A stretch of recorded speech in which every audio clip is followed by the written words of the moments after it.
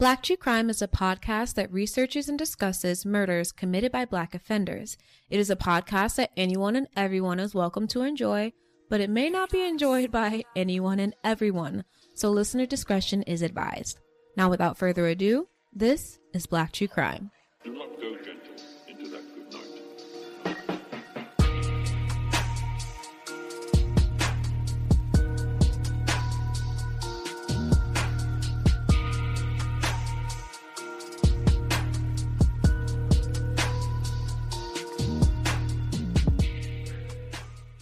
Hello, everyone. Hi, everybody. We're back.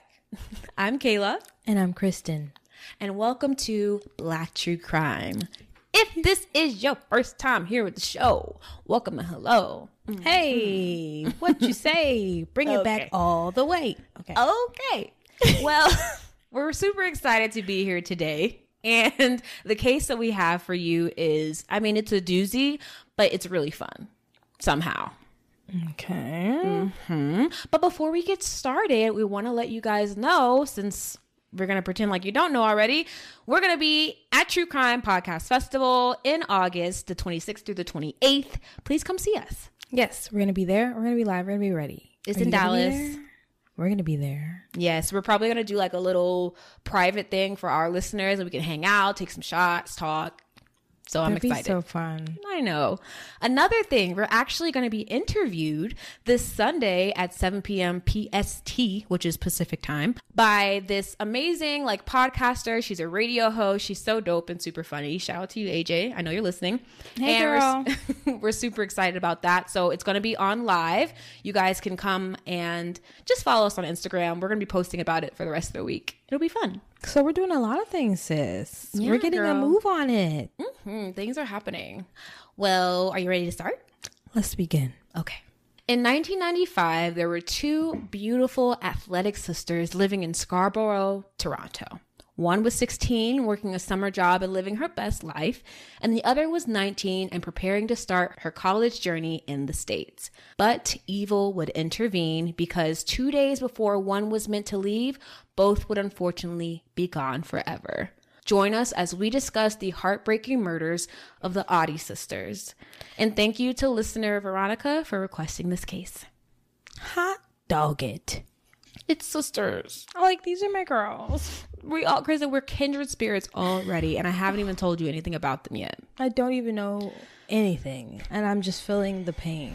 Well, prepare to continue to feel it. So, Marcia Ottey was born in 1976. For some reason, their birthdays were just not as out there as they should have been, in my opinion. And her sister, Tamara Ottey, was born in 1979 in Scarborough, Toronto. Sister, what do you have for us in regards to Black history? Thank you, sister. First, I just wanted to say they're gorgeous. They're cute. Why do people back in the day always look so old when they were so young? We don't know. It's weird. But anyway, back to Black history. So, you guys, I have something very short and very sweet. I kind of wanted to blend the 2 years because just give it to you smack dab in the middle. In 1979, Toronto was actually the first municipality to celebrate Black History Month in February. Hell yeah! Period. Hey, Toronto. So for those of you who don't know what municipality means, it basically is just a city or a town that has some working folk and a government. Right. Period. So Toronto was the first thing to actually say, hey, we want to celebrate Black History Month. We want this to be a national holiday. So thank you, Toronto.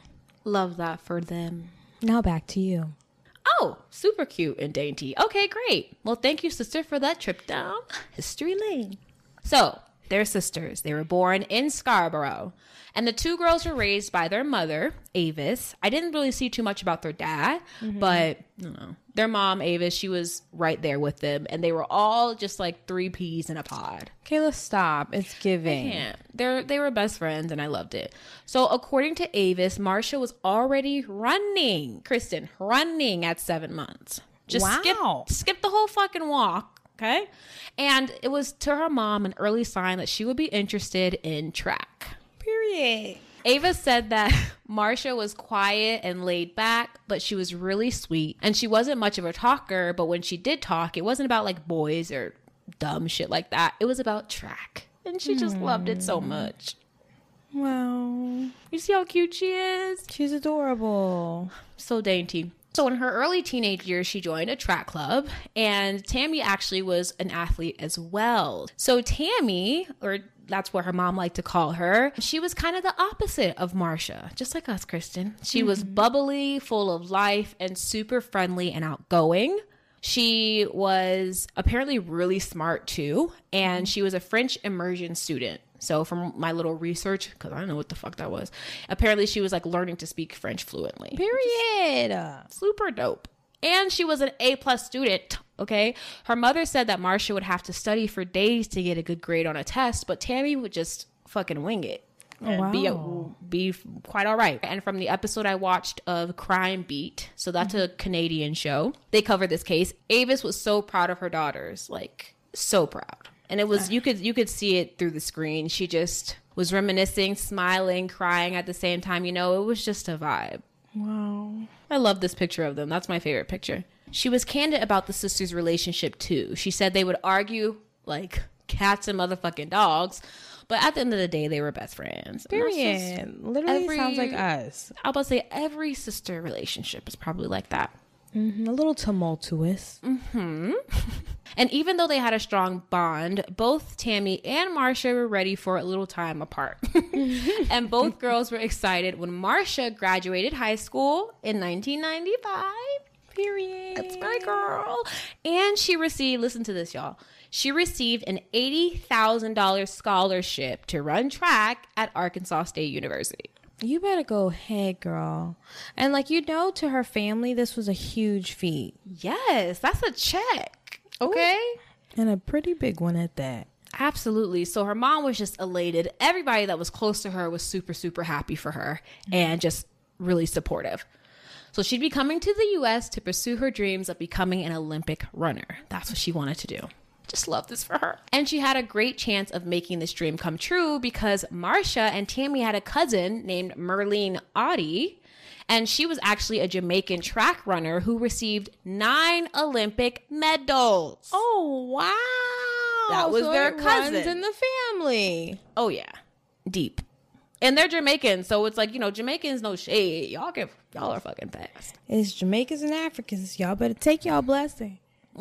Shit. God gave it to you. So like I said, Marcia was so excited to get the fuck out of Scarborough, chat. Ready. But there was an added bonus to Marcia leaving the Scarborough area, okay? According to Avis, quote, when I would meet a colleague and I would share that Marcia had won this $80,000 American dollar scholarship to Arkansas State, Marcia would say, quote, why are you telling this to the world? End quote. And I didn't understand at the time. One day Marcia was packing. I was at her room door and I just looked in and she looked at me right eye to eye. And she said, if anything should happen to me, it's Rohan. Oh my gosh. Who is Rohan? Well, we're going to get to it. And her mom didn't think too much of it because like right after she said it, something happened. Her mom said either like a phone rang or something, but it was just automatically they were distracted and never really talked about it again. And this happened about 2 weeks before she was scheduled to leave. So scary. I really have a question. Like, what kind of jokes do y'all be playing on y'all peoples? For them to think if you say something like this, oh, it's just water under the bridge. It's not something, bitch, that would keep me up at night. Like, it would constantly come back to my remembrance until I just go and be like, what was that about? I would lock you in a room until I ask every single question that I need to know. And we come up with a plan to get you out of this danger. You know, if you feel that way, if something ever happens to me, it's a person. And you tell me to my face, I don't have to guess. You call it out and you say it straight. I'm going to take that with some type of salt, more than some salt. I'm going to take that serious. And obviously, we're not blaming Avis. You know, she did her best. But at the end of the day, if you guys hear this, okay, cautionary tale, please don't take these type of things lightly. If anything, inquire.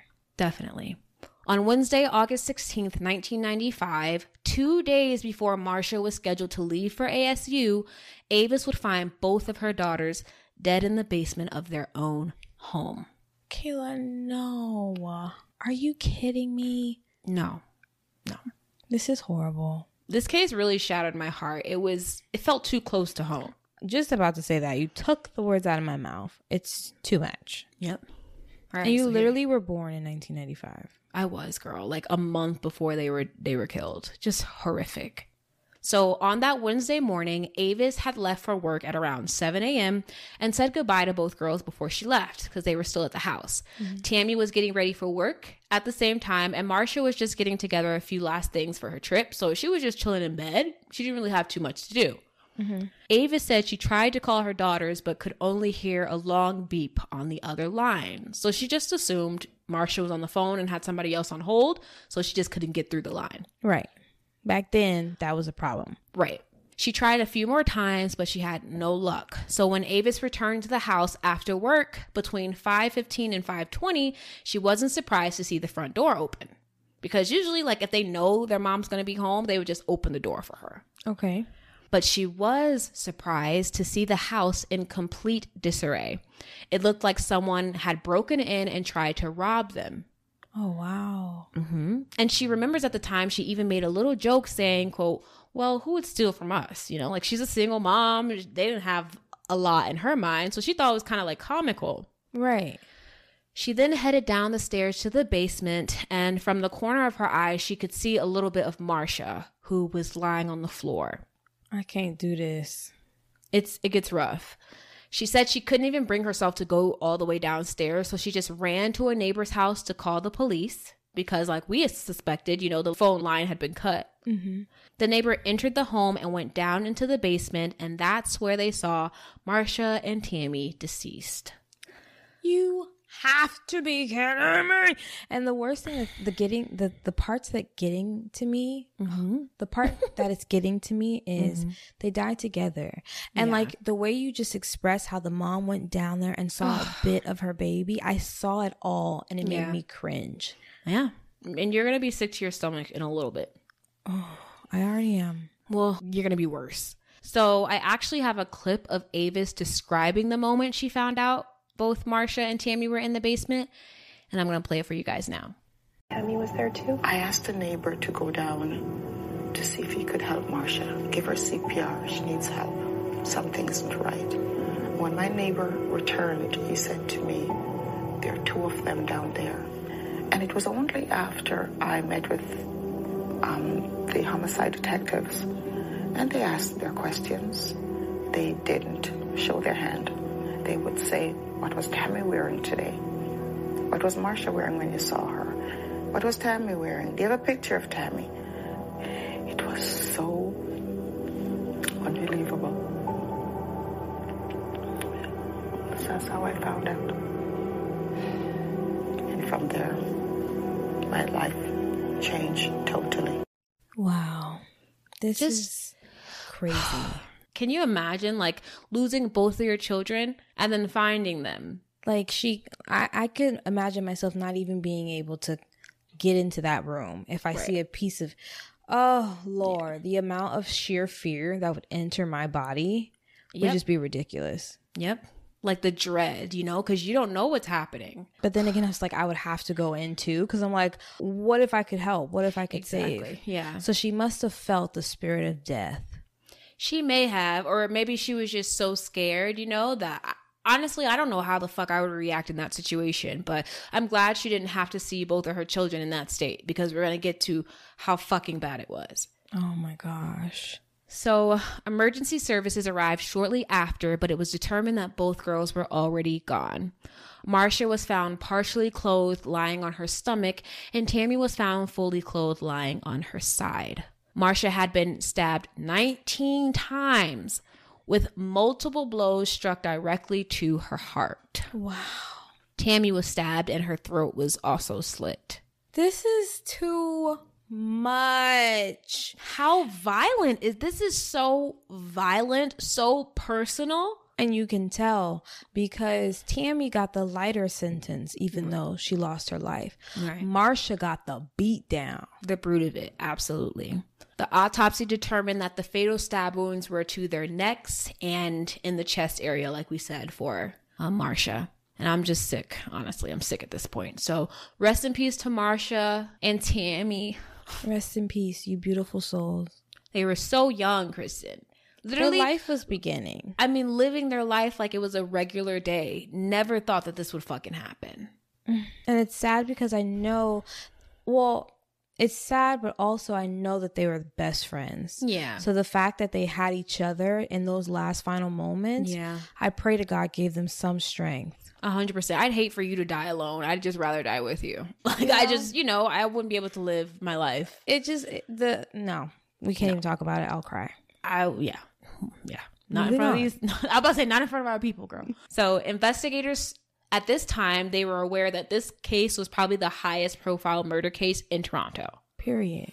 They started working on this case immediately by interviewing witnesses and neighbors in the area. And someone remembered seeing one of the girls leave the house and then come back in with a black male who was described as being around 19 years old, 5'7", and 145 pounds.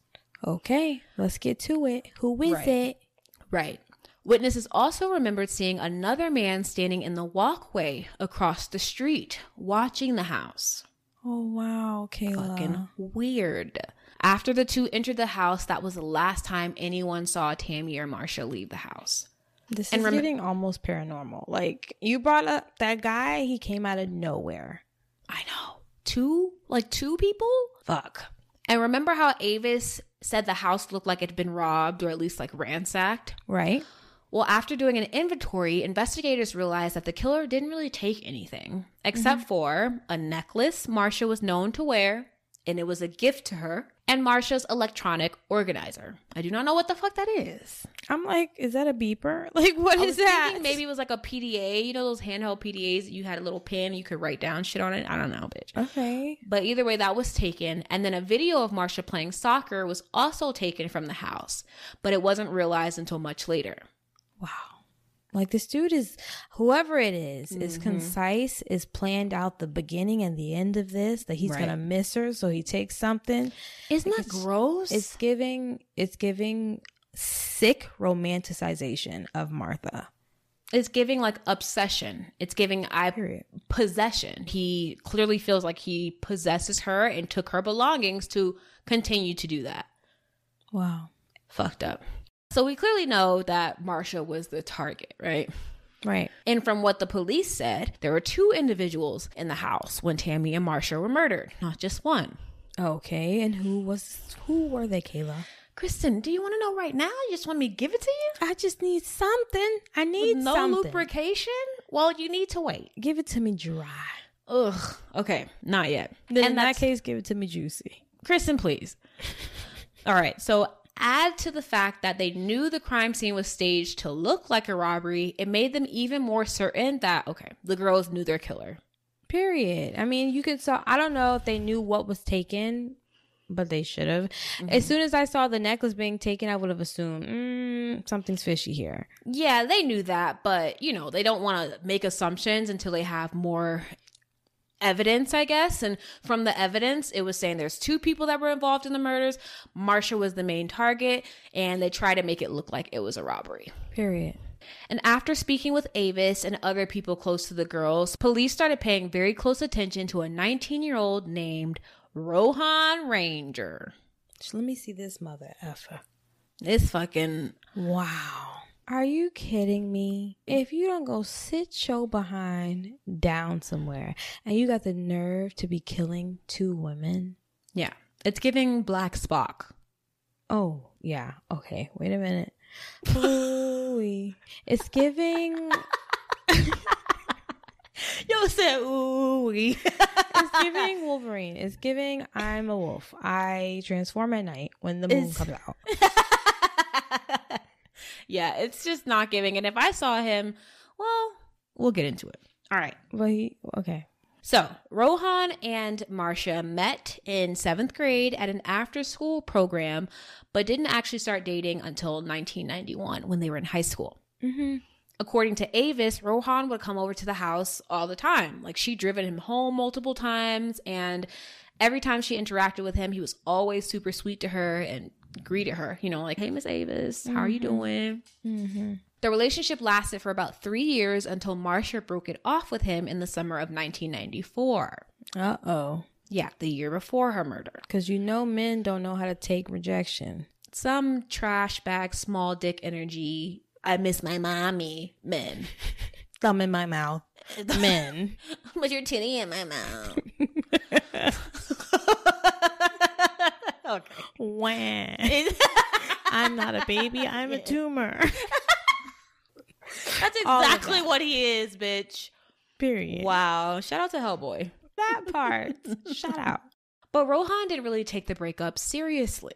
Of course not. What does that mean? He thought he still had access to her? Yes, he was like, ha ha ha, you're so funny. Love you. See you tomorrow. Oh, no. Right. He was fucking stalking her, Kristen. Red flag. Mm-hmm. Stalking her, harassing her, basically trying to just strong arm her into getting back with him. Which is like, did you think I was a cow that you could herd me back to you? That doesn't work. Kristen, at this point, he doesn't even have an excuse because 19, I know our brains aren't fully formed, but you know right from wrong at 19. Like, you know, don't fucking take the piss. Don't play with me. Exactly. And once word got out that Marcia was leaving Toronto to live her best life, he was blinded with rage and fucking obsession and convinced himself that the only solution was to take Marcia's life. I mean, who does that? If I can't have you, nobody will. Like, that is so corny to me. I can't even give a shit about a person enough to only want to do. I don't have the capacity. Like, I couldn't give a shit. No, it's not in me to love that deep, y'all. No. I think that's a dangerous love. Yeah, it's a sad love. I don't want it. Is it love at all? Avis admitted that she may have been a little naive at first, but now she believed that, quote, once Marcia met Rohan, she was dead. I believe that she could not escape for whatever reason. He latched on to her. She could not escape. And in all fairness, I believe she loved him too, end quote. She probably was just like a loving person, and she, like a lot of women, thought she could heal him. Yeah. You know? And we get attached to men that got a little hurt in them, but they fine. Well, this man had a little bit more than hurt because Rohan was known to carry a gun around. So she like a thug. Okay, and a machete. That thug look, dang. We not in a different country. This is America. We don't walk around with machetes. I know. Well, this Red is flag. also Canada. Canada. No, this is Canada, which I don't know what they do, so. I don't even think I've met a Canadian. Kill you. I'm gonna be dead ass. I don't even know. Do they really say A or sorry? They do say sorry. Some of them, obviously. Shout out to Degrassi. He also was known to threaten Marcia's friends at school. That's why she wanted to keep the fact that she was leaving a secret, because he was fucking crazy and would go apeshit about it.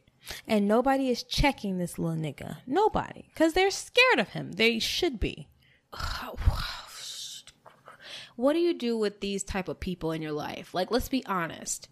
Once you've already let them in and now you see their true colors, what do you do? I'm telling you, this is another episode where I am literally thinking about the movie Enough with J-Lo, trying to fight that man, her own husband, off of her. Like, she was trapped. Yep. How do you get out? You fight stab somebody. Oh, I was about to say. You fucking poke holes in his ass until he lets you go. How about that? Yeah, that'll scare him away. Unless you got a really crazy one, then run. Yeah. Okay, so like I said, police were looking directly at Rohan's ass and confronted him about the homicides on the 18th, so 2 days after. Rohan basically told them he had nothing to do with it and that he wasn't even near the scene at all. Fucking bullshit. And even gave them the clothes he was allegedly wearing that day. Allegedly. After running DNA and forensic tests on the clothes and the evidence from the scene, police found no forensic evidence connecting Rohan to the case. Right, but we don't even know if those were the clothes he really had on. That's what I'm saying. I don't know the logistics of them figuring that out. I don't know if they had video footage of like, yes, these are the clothes that he was wearing, but it was still surprising that she was stabbed. They were stabbed so many times and the killer didn't leave behind any of their biological DNA. You know? Okay. But we're going to get to that part in a little bit. Even after putting him on 24-hour surveillance watch, they were still coming up completely empty. So after months investigating, there were no arrests made. You have got to be kidding me. Yeah. You can't just arrest people on speculation or past shitty behavior, which sucks. And of course, this little nigga has a nerve to have some grit and not open his mouth when they're questioning him. Yeah. He's a piece of shit, for sure. So they wouldn't have any fucking really evidence to go on until January of 1996. So about 5 months later, when another murder happened. Not him continuing to kill. Well, we're gonna. Well, we don't know if it's him. Here it comes. Wait, hold on. Before we get into that, I want to say that there were hundreds of people at the girl's funeral. Like, I have to show you guys a clip because it just makes it even more real how much of an impact that these beautiful girls had on the community. Yeah. You know, this was so senseless. And look at all those people there, Kristen. Wow. I mean, they had a community behind them. Yep. I love it. And thank God Ava's had a community behind her, because how the fuck was she supposed to go on? And the clarity that this woman has on the deaths of her 2 and only daughters blows my mind. Yep. She is a hero. So I mentioned another murder, but it didn't happen in January. It happened on October 23rd, 1995. 54-year-old Demetria, and he went by Jimmy, Trzeski, was working a late night shift that he'd picked up.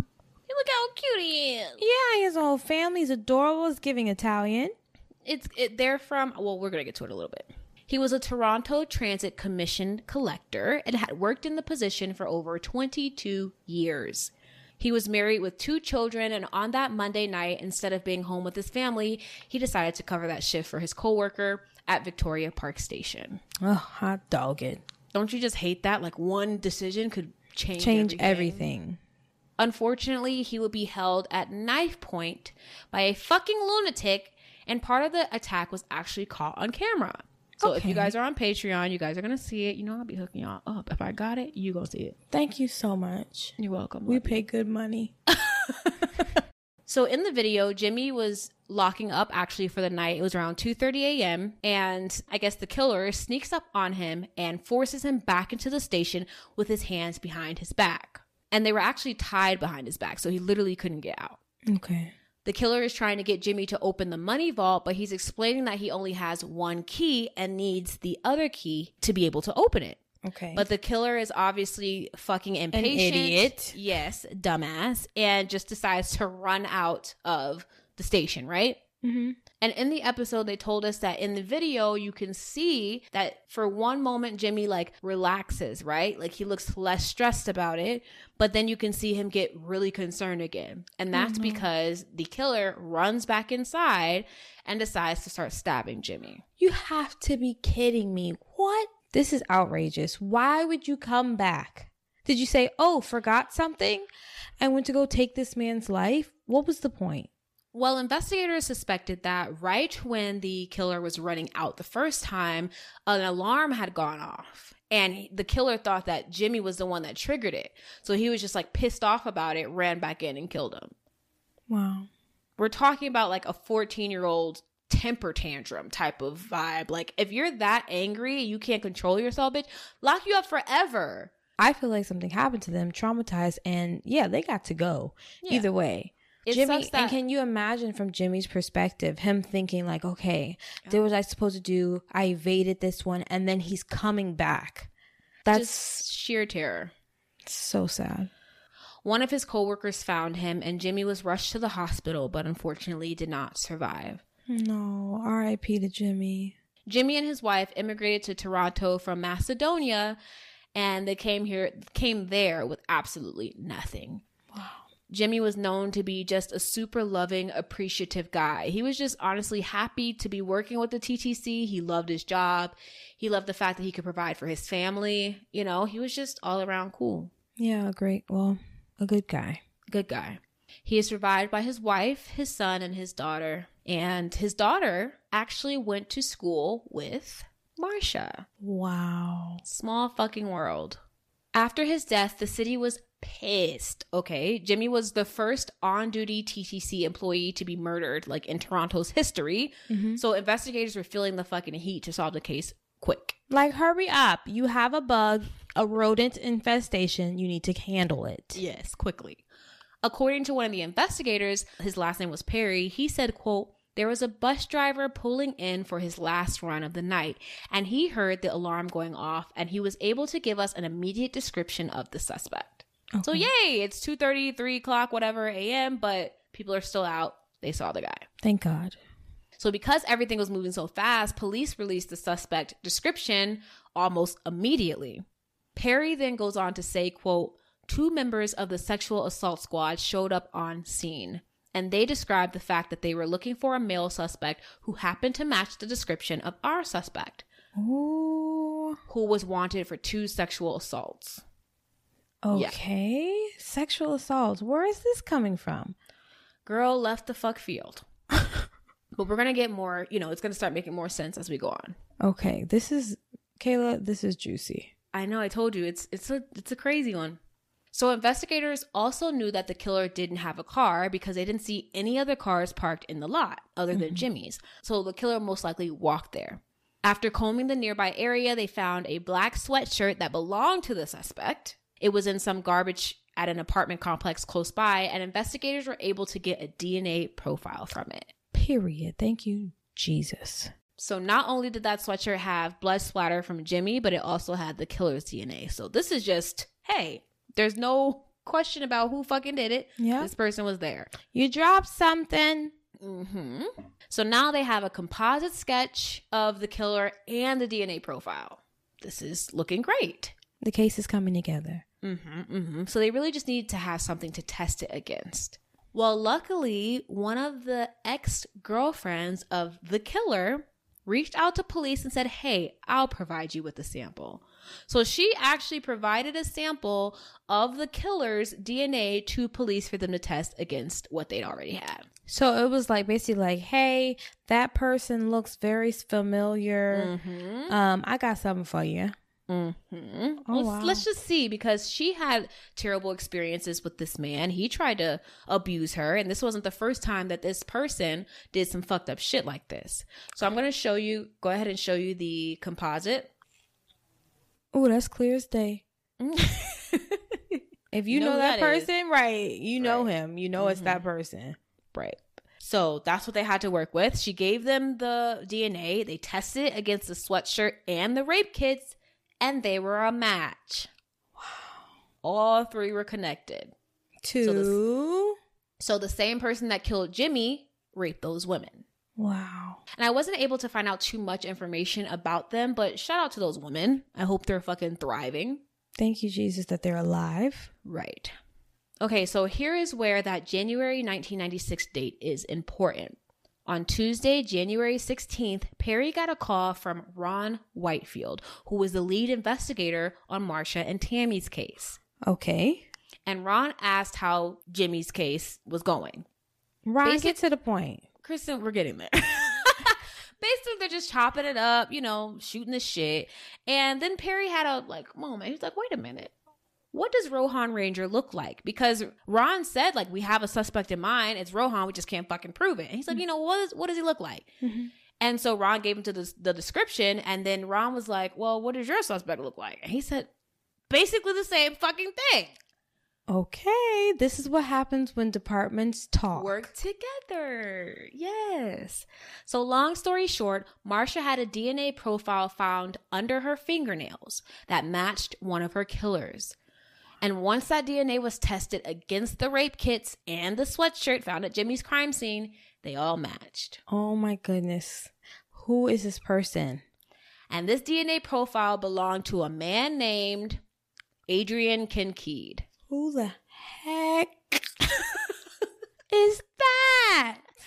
I literally wrote, now you guys are probably wondering, who the fuck is Adrian Kincaid? Kincaid, I think is how you say it. And then you brought him on the scene like he's a movie actor, something like him. A villain. Seriously, the biggest antagonist. Yeah, is Adrian Key. This picture is giving him too much. I'll tell you that. It's giving him mystery. It's giving I was on a rom-com. It's giving a headshot. It's giving Peaky Blinders. Okay. The only black person on the actual show. Oh my fucking gosh. Okay. But F him. Absolutely. Adrian is Rohan's first cousin. Wow. So that was the other nigga. He was apparently incredibly smart, had a high IQ, and as we see, a fucking dangerous psychopath. Wow. Adrian had fled from Toronto and was now in Miami, but investigators hunted his ass down, and in February of 1996, he was arrested. Come on, right back here. Come right back on home so you can handle this case. Look at him. It's giving Tory Lanez. Kayla, oh my God, you read him for filth. It's Look giving Tory Lanez hairline and everything. Look, I'm still talking. Get your Running tail his on this mouth. dog. He was in this clip. He's saying they trying to frame me. Like, bitch, no one's framing you. Ain't nobody trying to frame you. Look at you loving the limelight. Don't nobody care about you. Yeah, fucking foul. So he was charged with 3 counts of first-degree murder, plus numerous sexual assault and weapons charges. Wow, you're going to jail. And he's just ripping and running the streets, In killing, Miami, living his best life. raping. Once he was in a police interrogation room, Adrian was able to privately speak with his father. And his father was like, I need to speak to my son. Y'all are framing him. He would never do no shit like this. But once he got in that room with his damn son, it was over with. He knew who did it. When he came out of the room, he literally had a recorded confession on this little like handheld tape recorder.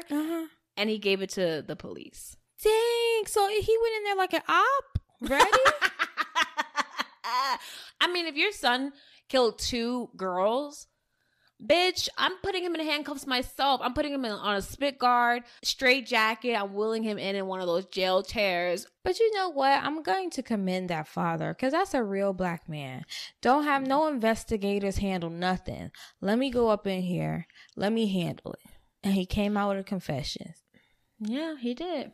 Adrian had the nerve to apologize, saying, quote, I'm sorry. Sorry is a gross understatement.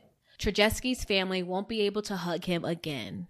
I'm guilty. Let justice be served. Bye. That's the best thing he's ever said. So with this in hand, authorities were ready to announce that Rohan Ranger was wanted for murder. Yay! And he'd fled from Toronto too. Wow. And He where was did he back go? in Jamaica. Wow. Okay. So I'm thinking they have funds to just go. I don't know what the type of like border patrol was like back then, bitch, but it seems like you could just say, my name is John Smith and print out a fake ID and you're fine. But the good thing is they went right on to Jamaica, found his ass and brought him right back. They sure did in the same month that they arrested Adrian. So he wasn't even able to like get away with it for long. Awesome.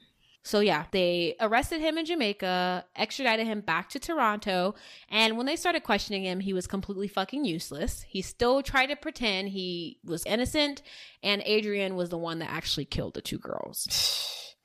So we have 2 masterminds. We have a person who is clearly almost a genius, and then we have another guy who will buckle down no matter what. When I was researching this, I was trying to figure out what the fuck did Rohan even say to Adrian to get him to be like, yeah, let's go kill these 2 girls. He didn't have to say much, Kayla. He's clearly out here killing other people and raping. So he didn't have to say much. And it's just so sad because there are still people around here that do shit like this all the time. Well, sad. Yep. Even though Adrian confessed, he would still be taking this to trial. So I don't know how the legal system works in Canada. I don't know if like you confess, you still have to go to trial or if you can just plead out or something like that. Right. But Adrian and Rohan went to trial. Take him to trial. Let's see what the jury will do. So based on the evidence, the prosecution, or the Crown is how they say it in Canada, surmised that on the day of the murders, Rohan stood in the walkway, like the witnesses claimed, remember, watching the house, while Adrian went after Tammy. So Tammy was already walking to her bus to head into work. No. But Adrian stopped her and somehow forced her back to the house where Marcia was already waiting. Wow, Kayla. He knew. Rohan knew what would hurt Marcia the most. Yeah. Probably being there with her sister in a space like this. I mean, he just wanted to take everything that was important away from her. Like, if their mom was there, he probably still would have tried some shit. Absolutely. Once Adrian and Tammy went inside, Rohan followed. According to Adrian, Rohan almost immediately started attacking Marcia with the knife. And then Tammy tried to escape while this is happening, but Adrian grabbed her, and then both Adrian and Rohan murdered Tammy together. Wow. senseless murders. Yep. So I saw in one place that Tammy was the one that had DNA under her nails. And then in the other place I saw Marcia. But either way, both of these women were fighting for their lives. And they probably both had evidence, under their nails. We hope so. I hope so. So let's start with Adrian, that fucking degenerate. He was found guilty of 2 counts of first-degree murder and was sentenced to life with the chance of parole. With the chance? I don't fucking know. I think it's Canada. Well, No let's shade. just hope their prison system is better than ours. Okay. Adrian also appealed his conviction, but it was denied. Thanks. During Rohan's first trial in 1998, witnesses testified to seeing a man matching his description hiding in the walkway across from Marcia's home at least 2 days in a row before the murders. Wow, Kayla. So this was fucking planned. Plotting. Yep. Rohan was found guilty of the first-degree murder of Marcia Ottey and the manslaughter of Tamara. And he was sentenced to life. To be fair, I don't know if Canada has life without parole. I don't know if that's an option, but it should be. Well, did he appeal? Yes, he did. And his first appeal, he was granted a new trial. There were some issues within the trial judge, I guess, that led to him not having a fair trial, whatever. So he was given a new trial in 2005 and he was found guilty again. Great. The Lord is good. He appealed his conviction again, and in 2011, it was denied. Okay, this is good. I'm liking the end of this story. No, you don't. Both Rohan Ranger and Adrian Kincaid became eligible for parole in 2021. Wait a minute. It's not long enough. I'm not ready for them to come out. No one is, sister. No one is. But thank God they weren't released in 2021. Okay. But as recently as February 2022, 46-year-old Rohan Ranger is now a part of a 60-day residential reintegration program. This is blowing my mind. I've never felt so unprepared for someone to come out. Yeah. I don't want him out. No one does, sister. No one with fucking brains. As early as 2018, he was having supervised outings, in fucking public. I mean, how many years has this been for him being in prison then? He was in prison for what? He was in prison for 24 years. Yeah, 24 years. Not long enough. Something like that, bitch. I don't know the math. Definitely not long enough for committing 2 premeditated murders because your girlfriend didn't want you anymore. Are we having a laugh? And the way he was so vindictive about it, you don't deserve to be on 24 years. No, not at all. And he was fully an adult. It's not even like he was underage or a minor when he was grown. 19 years old. He's now allowed to apply for an ID. He's allowed to get a bank account, all this shit. He has to undergo a violence prevention program, and even though the court still recognizes him as a high-risk person for partner violence, again, they're not too concerned about it. Basically, the only fail-safe that they put into practice for this guy is requiring him to report his new female partners to his probation officer. I mean, what the fuck is that going to do? That's not preventative. That's just saying, oh, if she dies, we know who she was fucking with last. Yeah, we know who she was killed by. It's just lazy. And I get it. If people want to enact mercy, but 24 years for taking 2 beautiful women's lives, the mitigating factors be doggone because there are none. Crazy. Yeah, none. I don't give a shit. Do you think he's going to grow out of this passion and now be a better person?